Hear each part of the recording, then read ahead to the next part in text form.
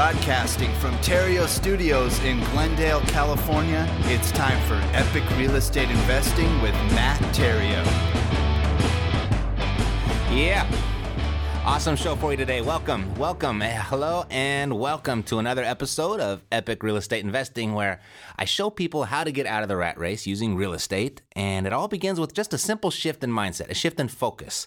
Simply stop focusing on creating piles of cash and start focusing on creating streams of income. What we like to call here in the real estate world, we call that cash flow.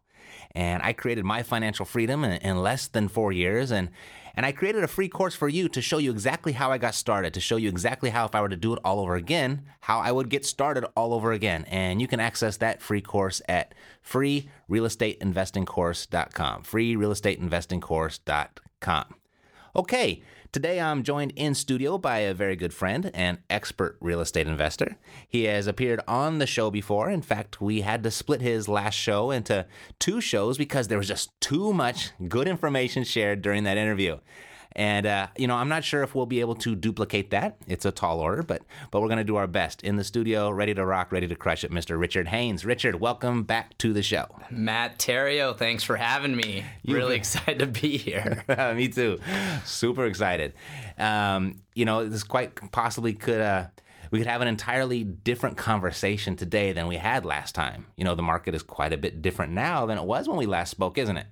It's definitely a lot has changed. It's not your standard real estate market anymore. It's more like the stock market, changing every few months or so. Mm-hmm. And we're going to get to that absolutely in detail. So to refresh everybody's memory, about 2 years ago when you were on this show, what was your main strategy then, and what did your business look like then? You know what? Our main strategy then, it was quick flips, flipping stuff as fast as we possibly could. The market wasn't white hot like it is today. It was something where you wanted to get your hands on it and get rid of it as quickly as you could before a bad comp came through the market. I see. So today it's a lot different. It's moved to where you can't find deals anymore at all, and you're actually okay if you hold on to it a little bit longer. So a lot of different strategy when it comes into that. Right. So when you were flipping and you were going to flip fast, you were, what area and what type of properties were you looking for? What were you basically focused on then? That's a good question. With the quick flips, I have more of them, by the way. You have more one. Good questions. Oh, good questions. Of course you do. So the where we were focused on and how we were doing it were the trustee sales. I think we talked about that, bidding with cashier's checks, purchasing right on the spot, didn't take a long time. And we were focused on the low to middle income areas where it was pretty much lipstick on a pig. Everything was the same. You'd buy the same 3-bedroom, 2-bath house. You'd do the same fix-up. Your contractors would know what you wanted, and you went in a month, and you were out, and hopefully had it in escrow 2 weeks after that.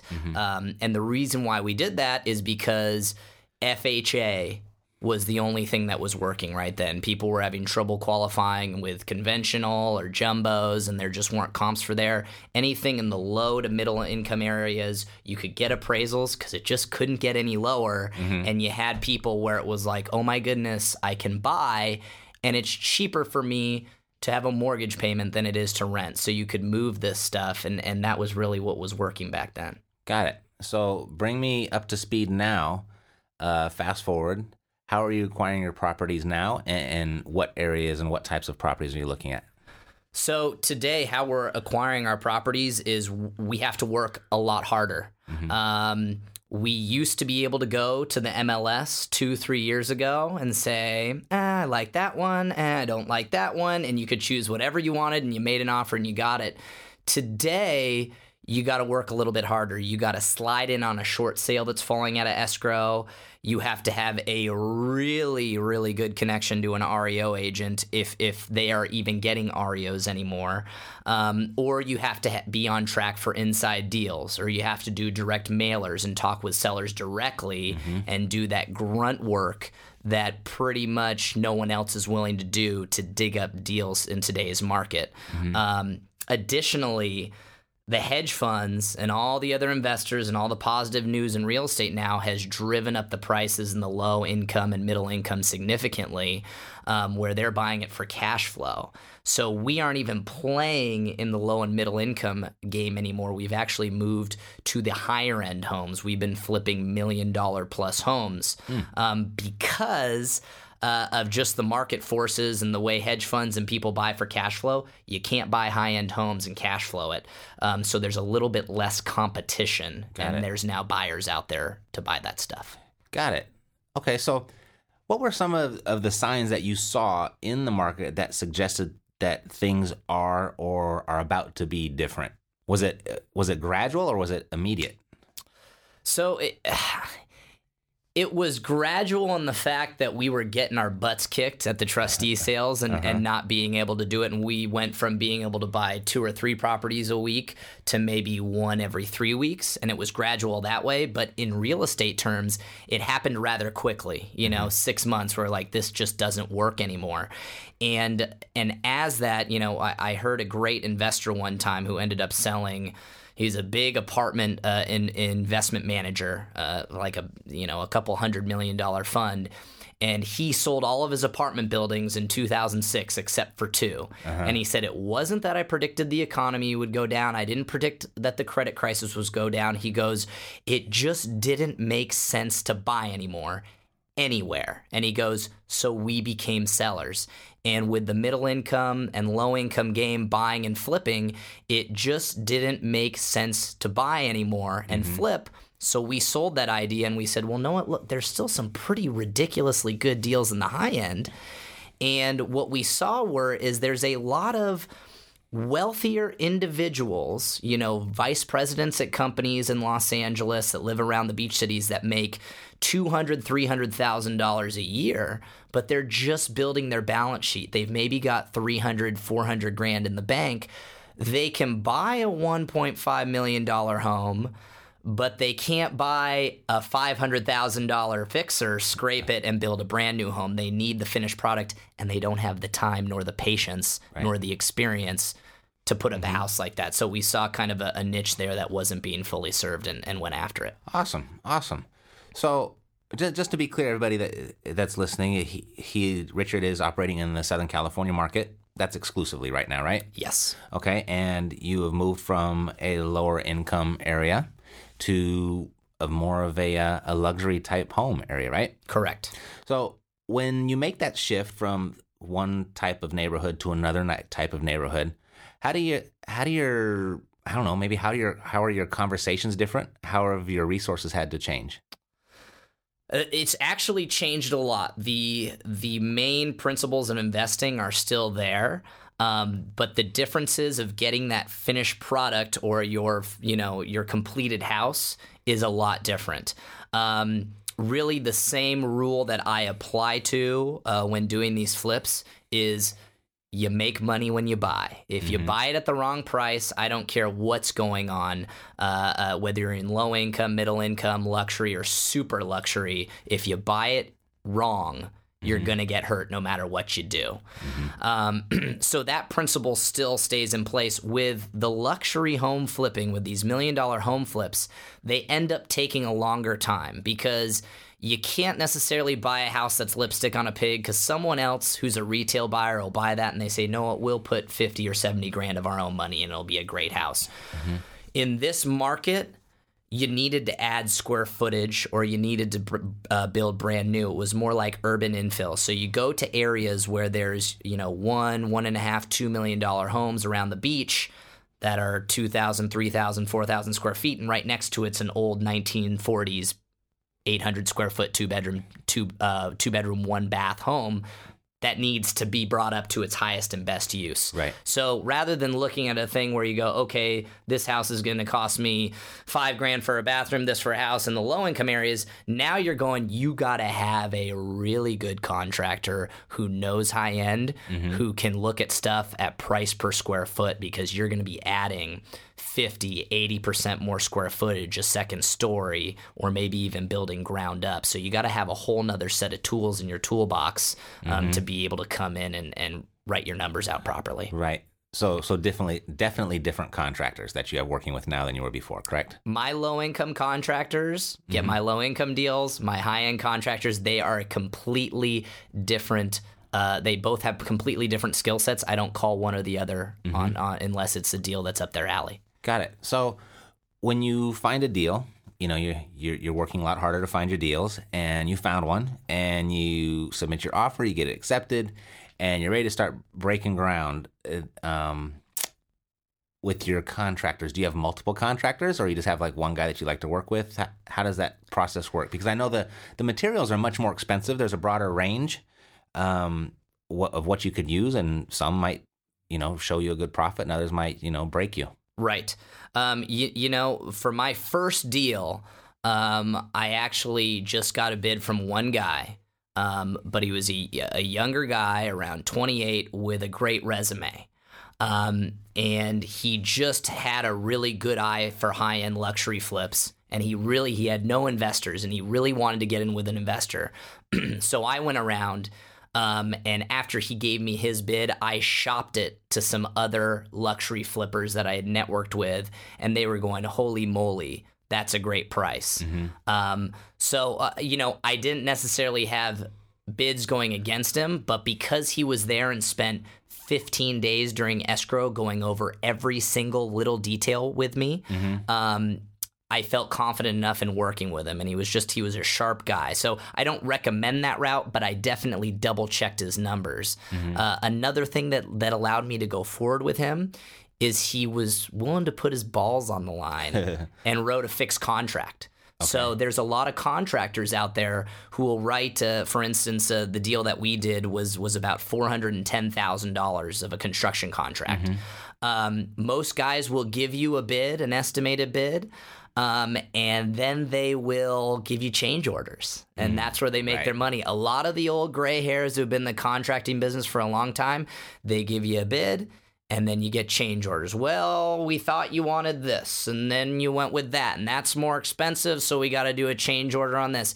This guy, even without engineering and soil reports and things like that, put his balls on the line, and in the contract, if he went over, he would have to eat it. Nice. So that really gave me some confidence that this guy wanted to grow with us and do a good job for us the first time so that he could get more business in the future. Cool. That's a good structure. That's a very similar structure that we have in the Midwest. They submit the bid, and we submit our offer based on that bid, because that kind of dictates what price we can purchase at. And, if it goes over, it's up to them. They got to take care of it. Exactly. Right? It's a great way to do it. It's a good structure, and I would highly recommend that to anyone that's looking at working with contractors for the first time, to suggest that and, almost demand it. Sure. There are plenty of contractors out there looking for work, and you can get those terms. Absolutely. Awesome. So basically what I'm hearing is, you just, it's the same as any business. You just have to be in touch with what the customer wants, and you've just started serving a different customer. Correct. It was really just an underserved customer, and the beauty of it is that in my opinion, luxury tends to recover a little bit later in the cycle as the low end and the middle end start recovering. People start reading about that, and the luxury home buyer starts feeling a little bit more comfortable. So it's really just a whole new customer. If you've ever fixed and flipped before and you're focused on the middle and low end, it's a whole different game, because now we bring in interior designers, high-end stagers. You're looking at fixtures where you go, oh, buying some knobs at Home Depot for 50 cents a pop that we're going to put in, this low-income house, that doesn't work anymore. You might have an $8 knob that you need to put in these things, and they really do make a difference. I never thought, I went from going to a stove/range that I pay $500 for to a Viking stove that cost me $12,000. Right. And I'm going, really? Someone going to pay $12,000 for a stove? And the more luxury comps you start looking at, you see the houses that don't have a Viking stove in it. Yep. Yeah. Don't sell for as high. And so it's those little things that you have to pay attention to, and you have to have a fabulous team with a good eye, because on a luxury flip, you could have all the right things, square footage that match up with that sale that you're trying to get, the location's the same. And if you screw up on the fix-up and the decisions you make, you're dead. You lose big. Right. Mm-hmm. So as you shifted and you started noticing these little nuances, I know the market that you're investing in. It's where I was actually a real estate agent. So I understand the Viking and the Viking appliances. I understand the Sub-Zeros and stuff like that. And that did add a significant value to the property, at least the emotional value. So when there's motion involved, people like to spend more money.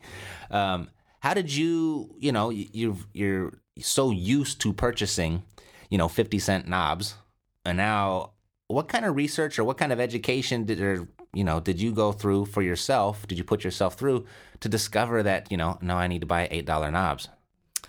So it was really, you look at it and I hate to say it, but it's almost common sense. Mm-hmm. Because if you walk through a low income house and you walk through a high end house, there's a difference. You can just tell by the cabinets.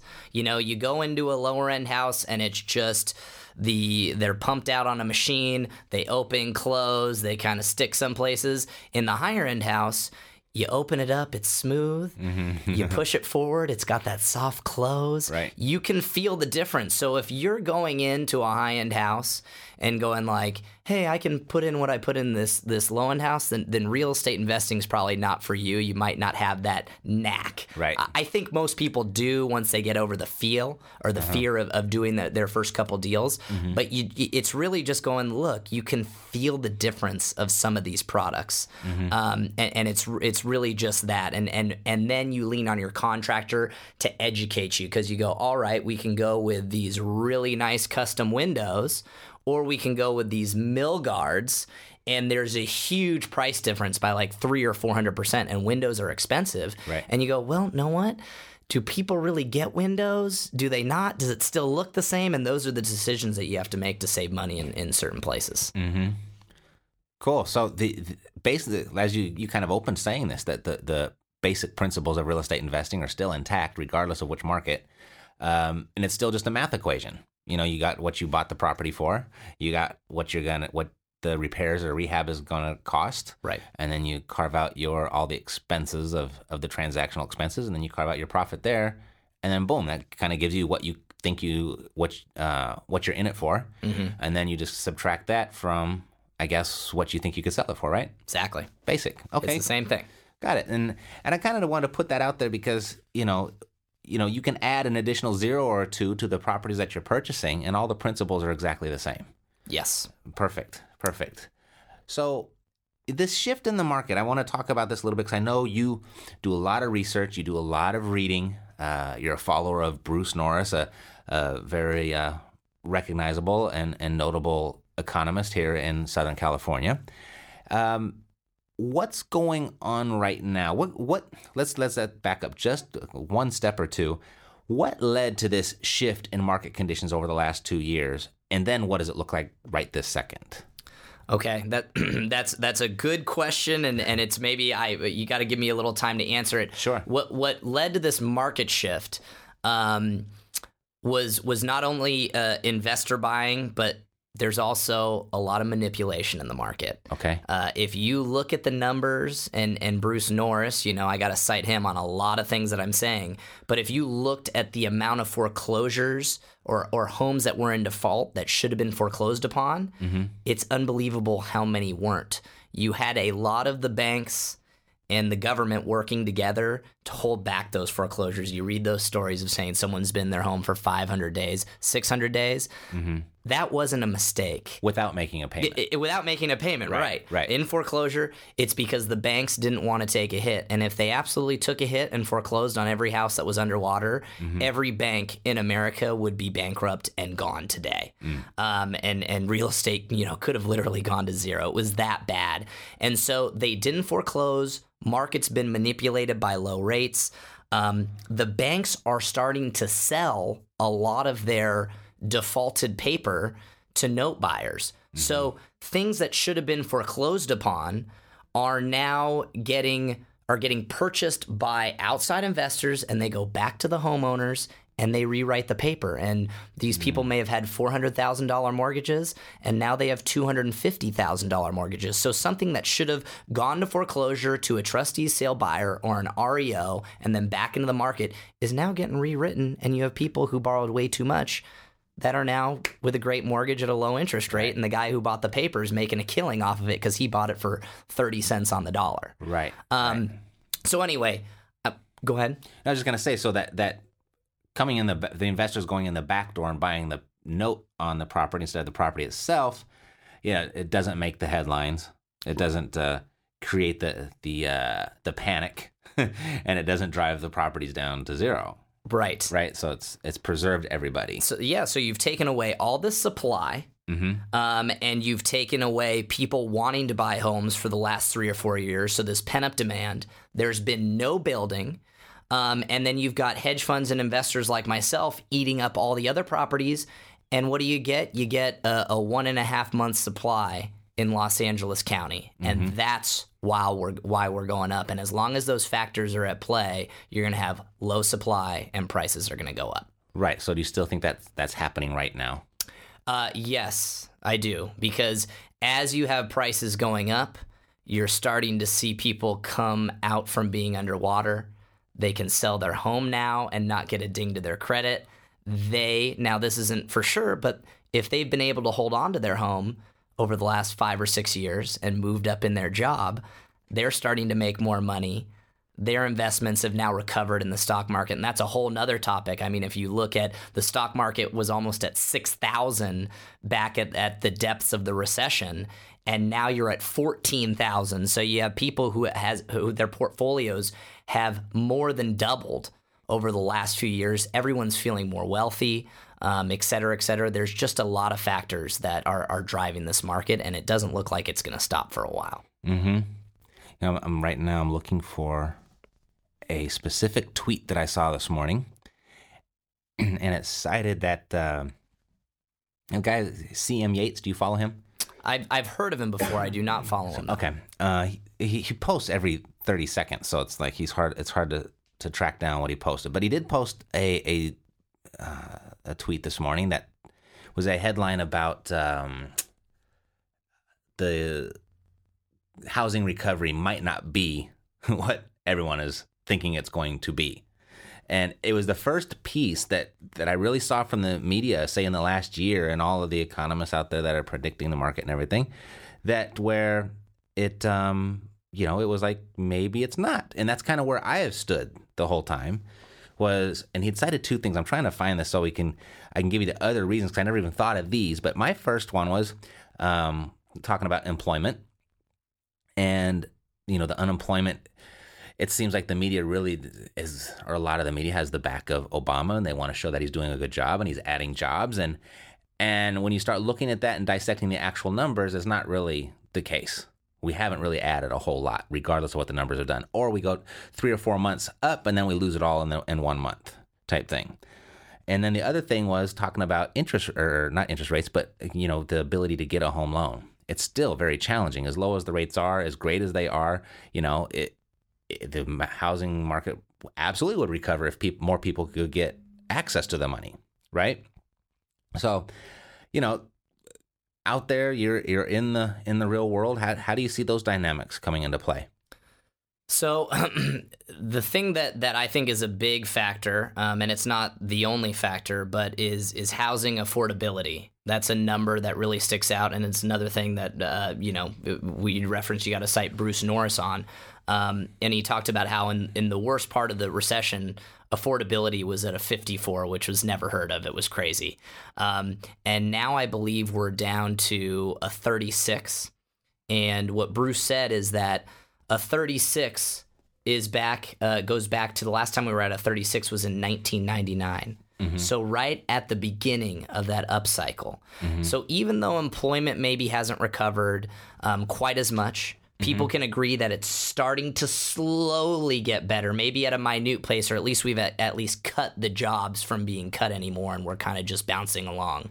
If you're at a 36 and at 1999, I look at 99, 2000, 01, 02, that's as the market just started to go up. And then in 04, 05, 06, it was fueled by crazy lending standards that allowed to push it to bubble territory. So I look at it and go, if you've got affordability, even with not so great employment, we still have some room to run. If employment doesn't get better as affordability starts to go down, down, down, then we've got ourselves a problem. And then to your point about the loans and saying how hard it is to get loans, I agree. If you don't have over a 700 credit score, you're going to have a real tough time getting a loan these days. Right. Even the credit score is not sufficient, though. I mean, it's just a portion of the equation. There was a time where the credit score was all that you needed to get approved, and now the debt-to-income ratio is looked at with such greater scrutiny. Well, and actually, as how hard it is now to get a loan, I think that's another argument as to why the market will still go up, because lending can't get any more difficult than it is today. Right. And so what I'm starting to see is, and what gives you the cue is how many emails I start getting from hard money lenders, and how many hard money lenders are going, oh, we'll finance your non-owner occupied investment property 90% at under 10% for a couple of points, where I'm like, where was that 2 years ago when we really needed it? Right. So lenders are going to start loosening their standards, because now that real estate's back, lenders are fighting over each other for loans. And if you can get 10% return on your money as a hard money lender, and you go, well, I can lend 90% and the market's going to jump 10% next year, I feel pretty comfortable. Right. So as that starts coming in the market, lending's going to get easier. It may not come from Fannie, Freddie, or FHA, but we're going to start seeing private money, I think, make things a little bit looser for us. And you're going to start having people buying properties maybe at 8% interest rates, but their debt-to-income ratio doesn't have to match up. Right. Good point. Good point. I found this article. It's on NPR, posted today, August 15th. And if you want to look this up, the title is "Pent-Up Demand is Boosting Home Sales, but Can It Last?" So that's the whole article, but I'll give you just the bullet points. They talked about, and I've heard about this a lot frequently, and I'm not sure exactly how it's going to affect home sales, but they talk about one of the factors that might, stifle the growth is bloated student debt. I'm not a big economist. I don't understand how all that works, but that's another thing. Declining birth rates. I think that would have to take, since we had more babies born in 2007 than ever before, that declining birth rate, I think, it would take a while before that really affected, I would think, unless they're just speaking of families growing and their need for a house. But I think we have enough demand here walking the earth to fuel us for quite a long time. And then it talks about elevated unemployment. They actually just say it's elevated. It's not improving at all. Tight credit. And then here's another thing. This is also very interesting. Changing attitudes about home ownership. People are starting to notice that maybe owning a home is a little riskier than, what they were raised to believe. Any notice? I mean, you're a younger generation, and I know you're still in touch with your college circle and your network. You have a large group of friends. Have you heard any kind of conversation like that would think that attitudes about homeownership are changing? What I'm finding is my echo boomer generation, as they like to call us, is delaying homeownership. So I don't disagree with that at all. And I think it's going to take a while for the echo boomers to impact the market.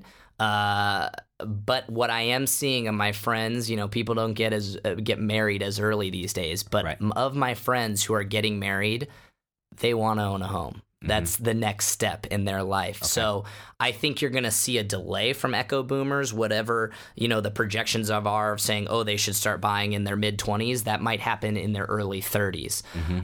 So that's not a huge concern to me.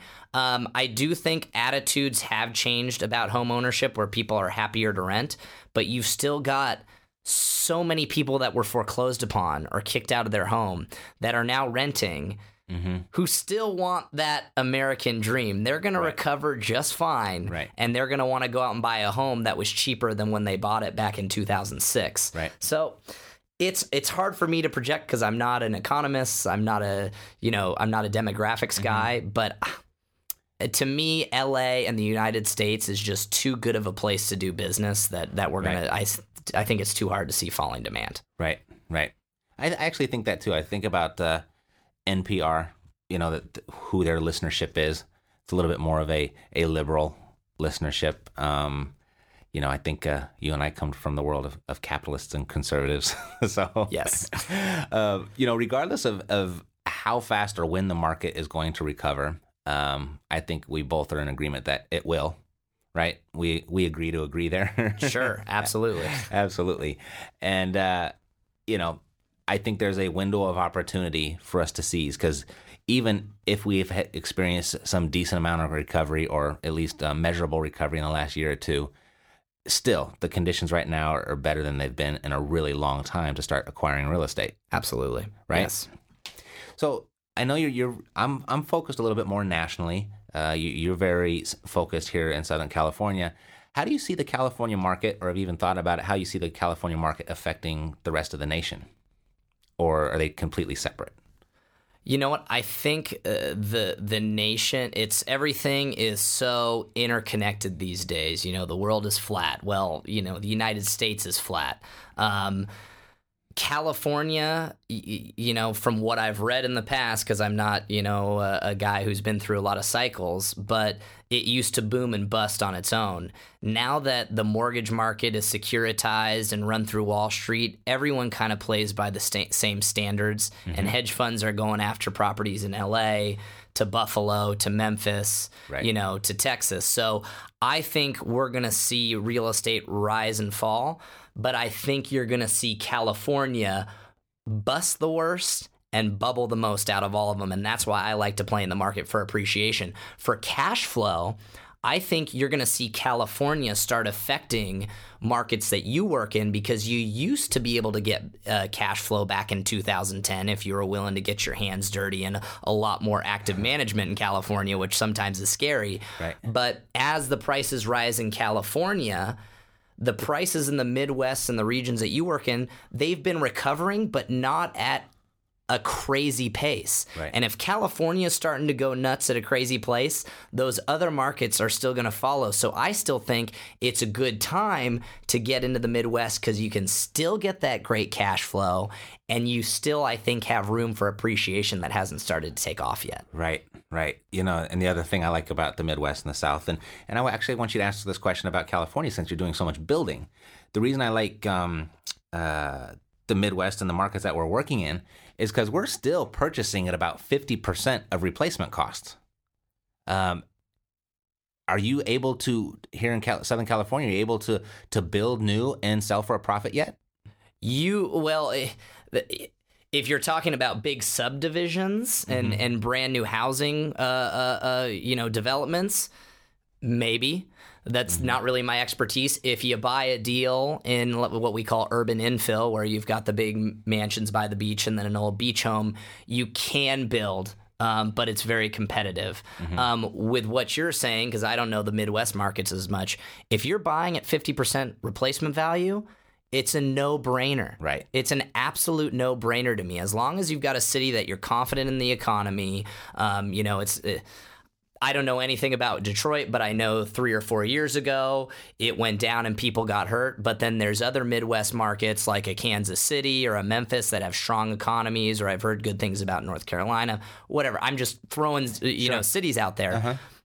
If you're buying below replacement value, when that market fully recovers, you will sell your property for replacement value plus land value, and you're going to make a good amount of money. Will it happen as quickly as California? Will it go as high as California? No, but if you want a safe, steady investment, buy below replacement value. I mean, it's a no-brainer. You could buy below in replacement value in California in the depths of the recession. That is gone now, and I was going, man, I wish I bought 100 times more, because it's incredible when a market goes back to normal and building becomes profitable again. Right. That's when you bought below replacement value, you just doubled the value. If you're buying at 50% replacement, you just double the value of your property. At least. Absolutely. Right. Absolutely. Cool. So that's why I was kind of curious, because one of the indicators, one of the, I guess the measurements or the headlines that I'm really looking for is to really notice when new home builders start entering the market again, and when they start to build again. And you're seeing that. You're seeing housing starts up 18%, housing starts up 12%. But if you look at where they're measuring that from, here in Southern California, this is actually from Bruce Norris, and forgive me if I got the numbers wrong, but I'm going to get the principle correct, is that last year there were only 10 new homes built. And if it's up 18% this year, okay, so there were 2 more homes built. Exactly. Right? It's minuscule. Yeah, exactly. So it's nothing to get all excited about yet, but, it would appear that it's moving in somewhat the right direction. And that window would be closing slowly, that's what I'm deducing from that. There's not a lot of supply being added. Right. Exactly. Right. So, yeah, awesome. Richard, right now with your business, I'll give you this opportunity. There's a lot of people listening. We are now the number 1 real estate investing podcast on iTunes. So. Mr. Real Estate Radio, big upgrade from the last time I was here. This recording studio is unbelievable, Matt. Thanks, awesome. bud. It's nice. And you look good over there in your headphones. Thank you. So do you. Anyway, is there anything specifically that you need or want that you'd like to throw out into the universe? Well, the thing that we're always looking for are flips. And in today's day and age, I know you educate a lot of people on this show on wholesaling and digging up deals. I know personally you've dug up wholesale deals, and you've even wholesaled me a deal that we bought. So what I'd be looking for, and if there's any, first-time real estate investors out there, wholesaling tends to be a place where you get started and make your first kind of massive income. I'm looking for luxury flip deals in LA, the beach cities. If you've got a great deal that you've dug up that could use some value add with square footage, or I could scrape and build a brand new home to flip, talk to me. I've got a couple $1,000,000 I want to spend right now, and would love another project. So, and hopefully, someone digs up a great deal, and we can make them a lot of money as well. Awesome. And so, if they should find such a deal, how would they contact you? You know what? They could go ahead and call me on my office line. That's awesome. 310. Get your pens and paper ready. 379-1724. 310. 379-1724. Give me a little time to get back to you. But if you've got a good deal, just let me know the area that it's at and any interesting details that you think I need to know. Beach City area of Southern California, LA County area, that's really what we're looking for. Got it. Super. Well, thank you, Richard, for taking time out of your busy schedule and sharing your words of wisdom with us. Thanks for having me, Matt. This was great. Yeah, it was a pleasure. So if you happen to have a question, comment, or concern that you'd like me to answer or address here live on the show, you can share those with me on the Epic Real Estate Investing Hotline at 1-888-891-7203. That's 1-888-891-7203. So that's it for today. Another episode of Epic Real Estate Investing in the books. We will see you next time. So to your success, I'm Matt Theriault, living the dream. You've been listening to Epic Real Estate Investing, the world's foremost authority on separating the facts from the BS in real estate investing education. If you enjoyed the show, please take a minute to visit iTunes and share your thoughts. Thanks for listening. We'll see you next time here at Epic Real Estate Investing with Matt Theriault.